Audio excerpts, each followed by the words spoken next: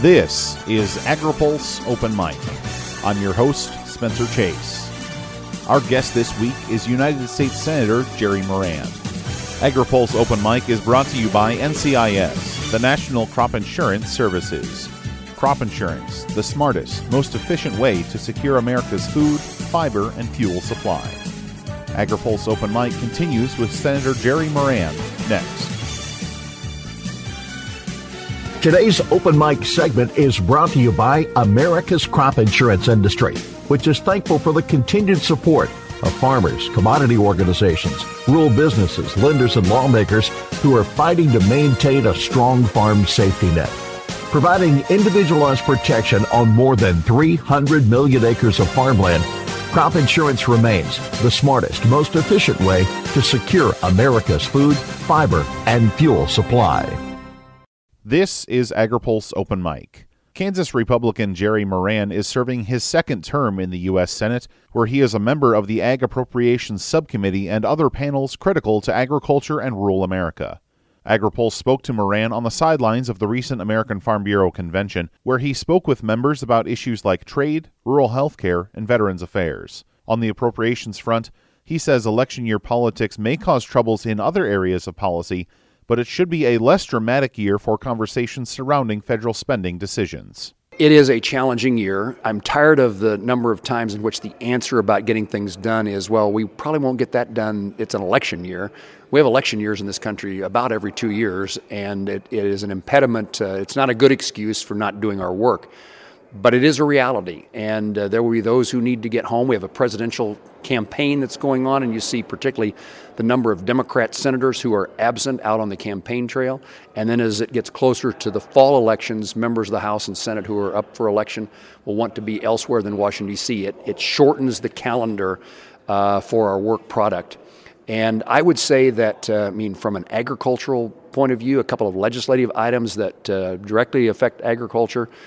One, I think that you could see the Ag Committee completing would be this issue of school lunch programs and nutrition, something the administration has weighed in the executive branch, but something that needs reauthorization. So that's probably a highlight of the Ag Committee. I would say that from an appropriations point of view, the good news is that we've already established the budget numbers. So what we passed and approved last year was for 2019 and 20. That means we don't have the problems of determining a budget number. We will have an allocation that then comes in this year, early this year, for each of the 12 appropriation bills, one of them being the Ag Approps Committee. And I would guess those numbers are probably pretty similar to what they were this year. So I think you'll see maybe an earlier appropriations process. And what that means is about the same amount of money to spend, but still competing interests on how it's spent. And that's things like, even within agriculture, do you spend more money on conservation programs? Are you more interested in the issues of implementation of farm laws? Just the things that get involved in agriculture, rural development. What's the priority? And those are always things that we have to sort out. But I don't think it'll be a terribly contentious appropriation bill problem in 2020. That's good news. It does consume time, and we'll have witnesses in front of our committee and from the secretary and others. I also would say that a couple of things that are important to agriculture, WARDA, the Water Resources Development Act, is in need of reauthorization in 2020.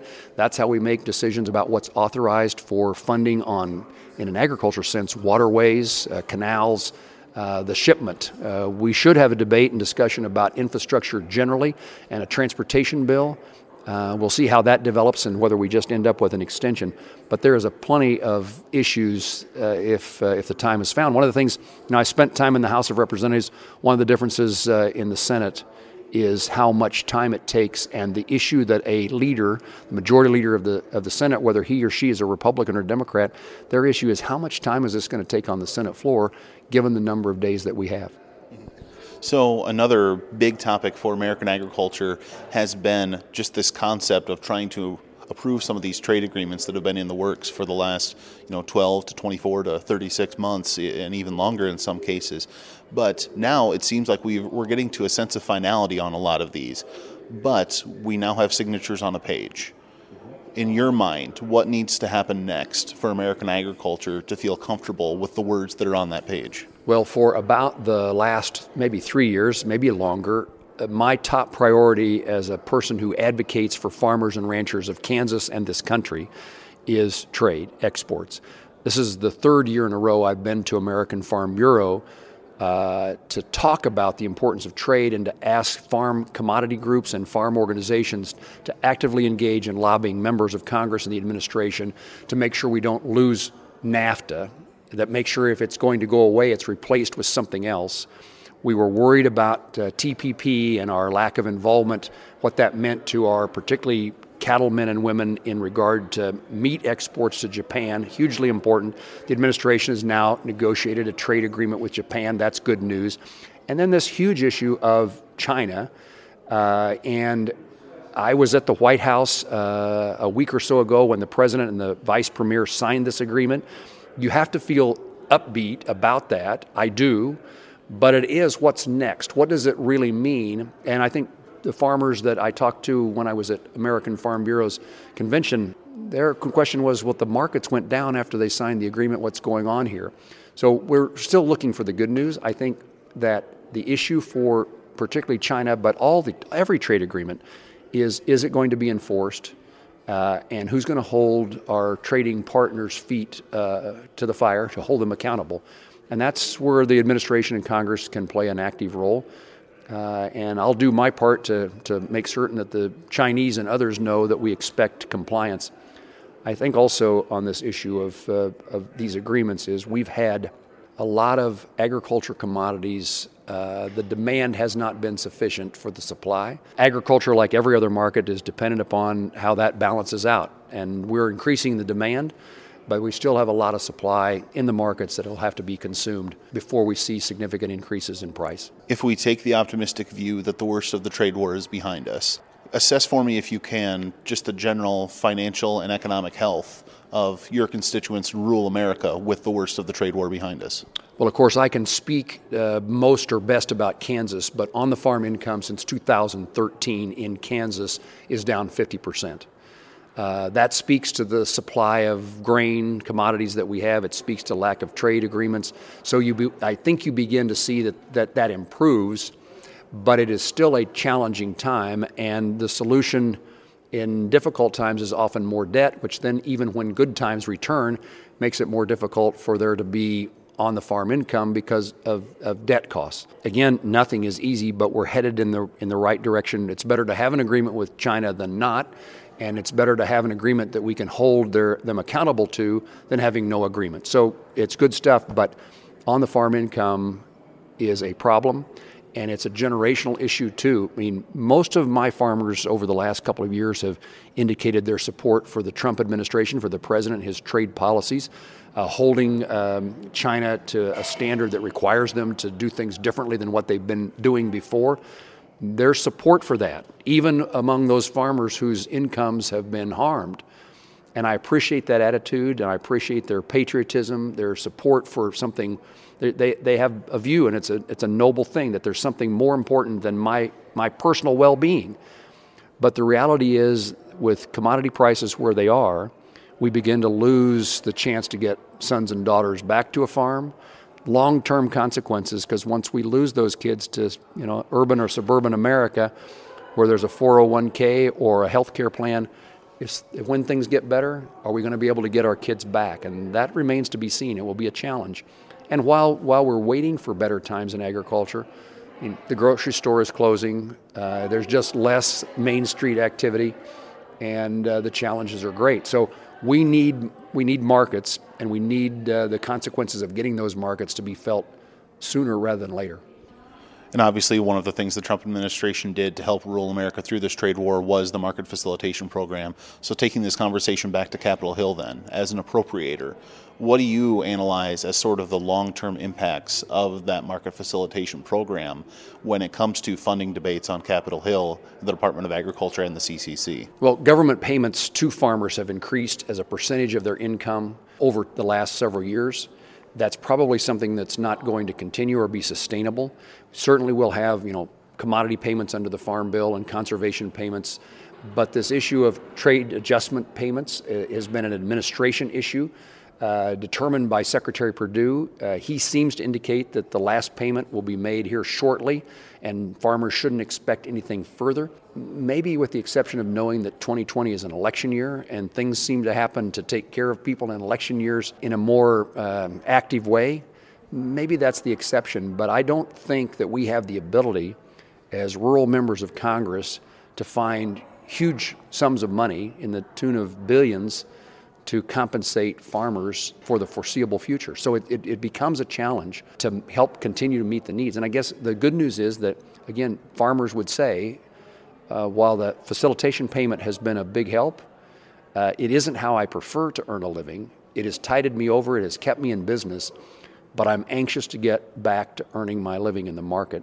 And in part, I mean, that's the right answer, I think, to the question. It's what a person would want, what a farmer and rancher would want, but it's also facing reality. Those dollars just don't exist forever. We've talked a little bit here about the financial health of rural America, but usually that health of rural America question sometimes can involve the literal health of rural America and providing health care to the residents that might not have the residential structure to support the formalized medicine that a larger city can. What can be done administratively in Washington through Congress to rectify some of the issues that we see with rural health care? Well, it is true. I mean, my focus when I talk about rural America to Kansans, it's certainly about farmers and ranchers, but farmers and ranchers need a doctor, need a pharmacist, need a nurse, need a hospital, as does the community. And if we allow the healthcare infrastructure, the healthcare providers to disappear, it means that it's much less likely that the community that a farmer lives in and the community that farmer supports has a future. Young families don't take the risk of living in a place where they can't adequately meet the healthcare needs of their children, either current or emergency. And senior citizens, which comprise a significant component of rural America's population, I know in my own case, my sister and I would have had a conversation. If my mom and dad didn't have access to a doctor, we'd have been trying to talk them into moving someplace where there was a doctor. And we lose important people in our community, damaging to the community, but also damaging to seniors who end up living someplace that isn't home because there is no health care available. So what can be done? It is making certain, for example, that the critical access hospital designation that Medicare provides, it provides a cost-based reimbursement, continues. There's 125 plus hospitals in Kansas. 80 some of them are designated as critical access hospitals. It is a way of reimbursing small hospitals for their costs as compared to paying them for a service. They don't have enough services. They don't have enough people to provide services to on an ongoing basis to have enough revenue. So it's a way that we've been able to keep health care. I'm working closely with the Center for Medicare and Medicaid Services, called CMS, trying to figure out if there's a different mechanism for payment of health care. What should the hospital in a small town look like in the future? Is it the model that we use now? In some instances, I'm quite certain the answer to that is yes. But in other instances, will the community decide that there's a way that we can afford to keep health care available that doesn't mean the full-fledged facilities that we have today? I would never want to make that decision. In fact, what I always tell a community is, I'm going to fight for you as long as you're fighting for yourself. As long as you don't give up on the future, I'm your ally. And that certainly is true in healthcare. But there are a number of communities who are trying to look at how do we have an emergency room and outpatient services. And the reality is that the hospital that exists today is much more focused on inpatient care, hospital beds. And that's an expensive proposition and not utilized to the degree that it used to be. And people don't stay in the hospital the length of time that used to require for even a surgery. So I want to shift gears and ask a couple political questions of you, particularly from the perspective of someone who once led the Senate Republican campaign efforts, knowing that we are in an election year, a number of your colleagues campaigning for another 6 years on the job. What do you think rural Americans need to hear from Senate candidates, given the current political climate and given the current farm economic climate? Every state is different, and I continue to believe that while national issues matter, people still have an interest in voting for somebody they know, that they trust, that they believe will work in their best interest, somebody committed to getting the work of Washington, D.C. done. And so individual candidates matter a lot. And as a voter, I would want to hear that candidate is interested in the things that I'm interested in as a citizen of a small town or a farmer or a rancher or a small business owner. I don't think it's easy for politicians to convince people of things that aren't true.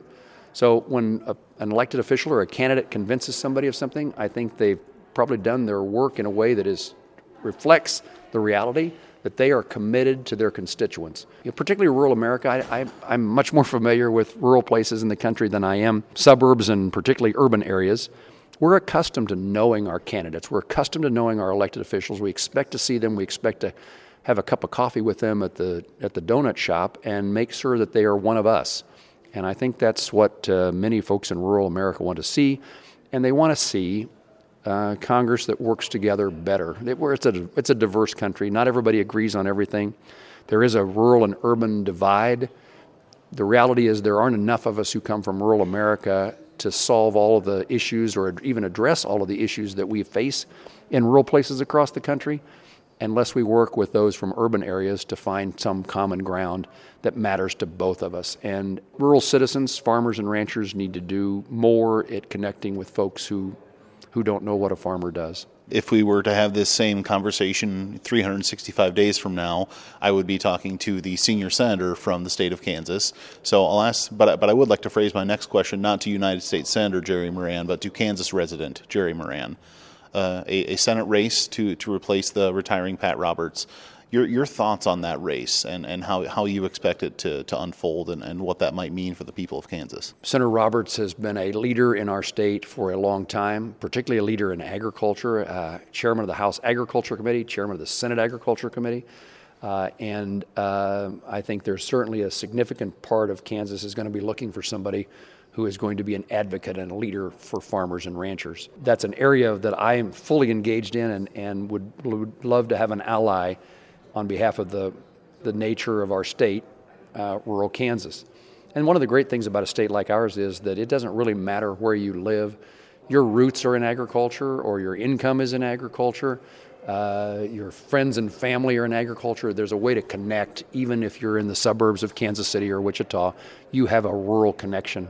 So that's a good thing. I would say that the way I look at elections is it's a chance for us to evaluate candidates, to determine Republicans determine who is who they're going to support. Democrats choose their candidate, and the two face each other in a general election.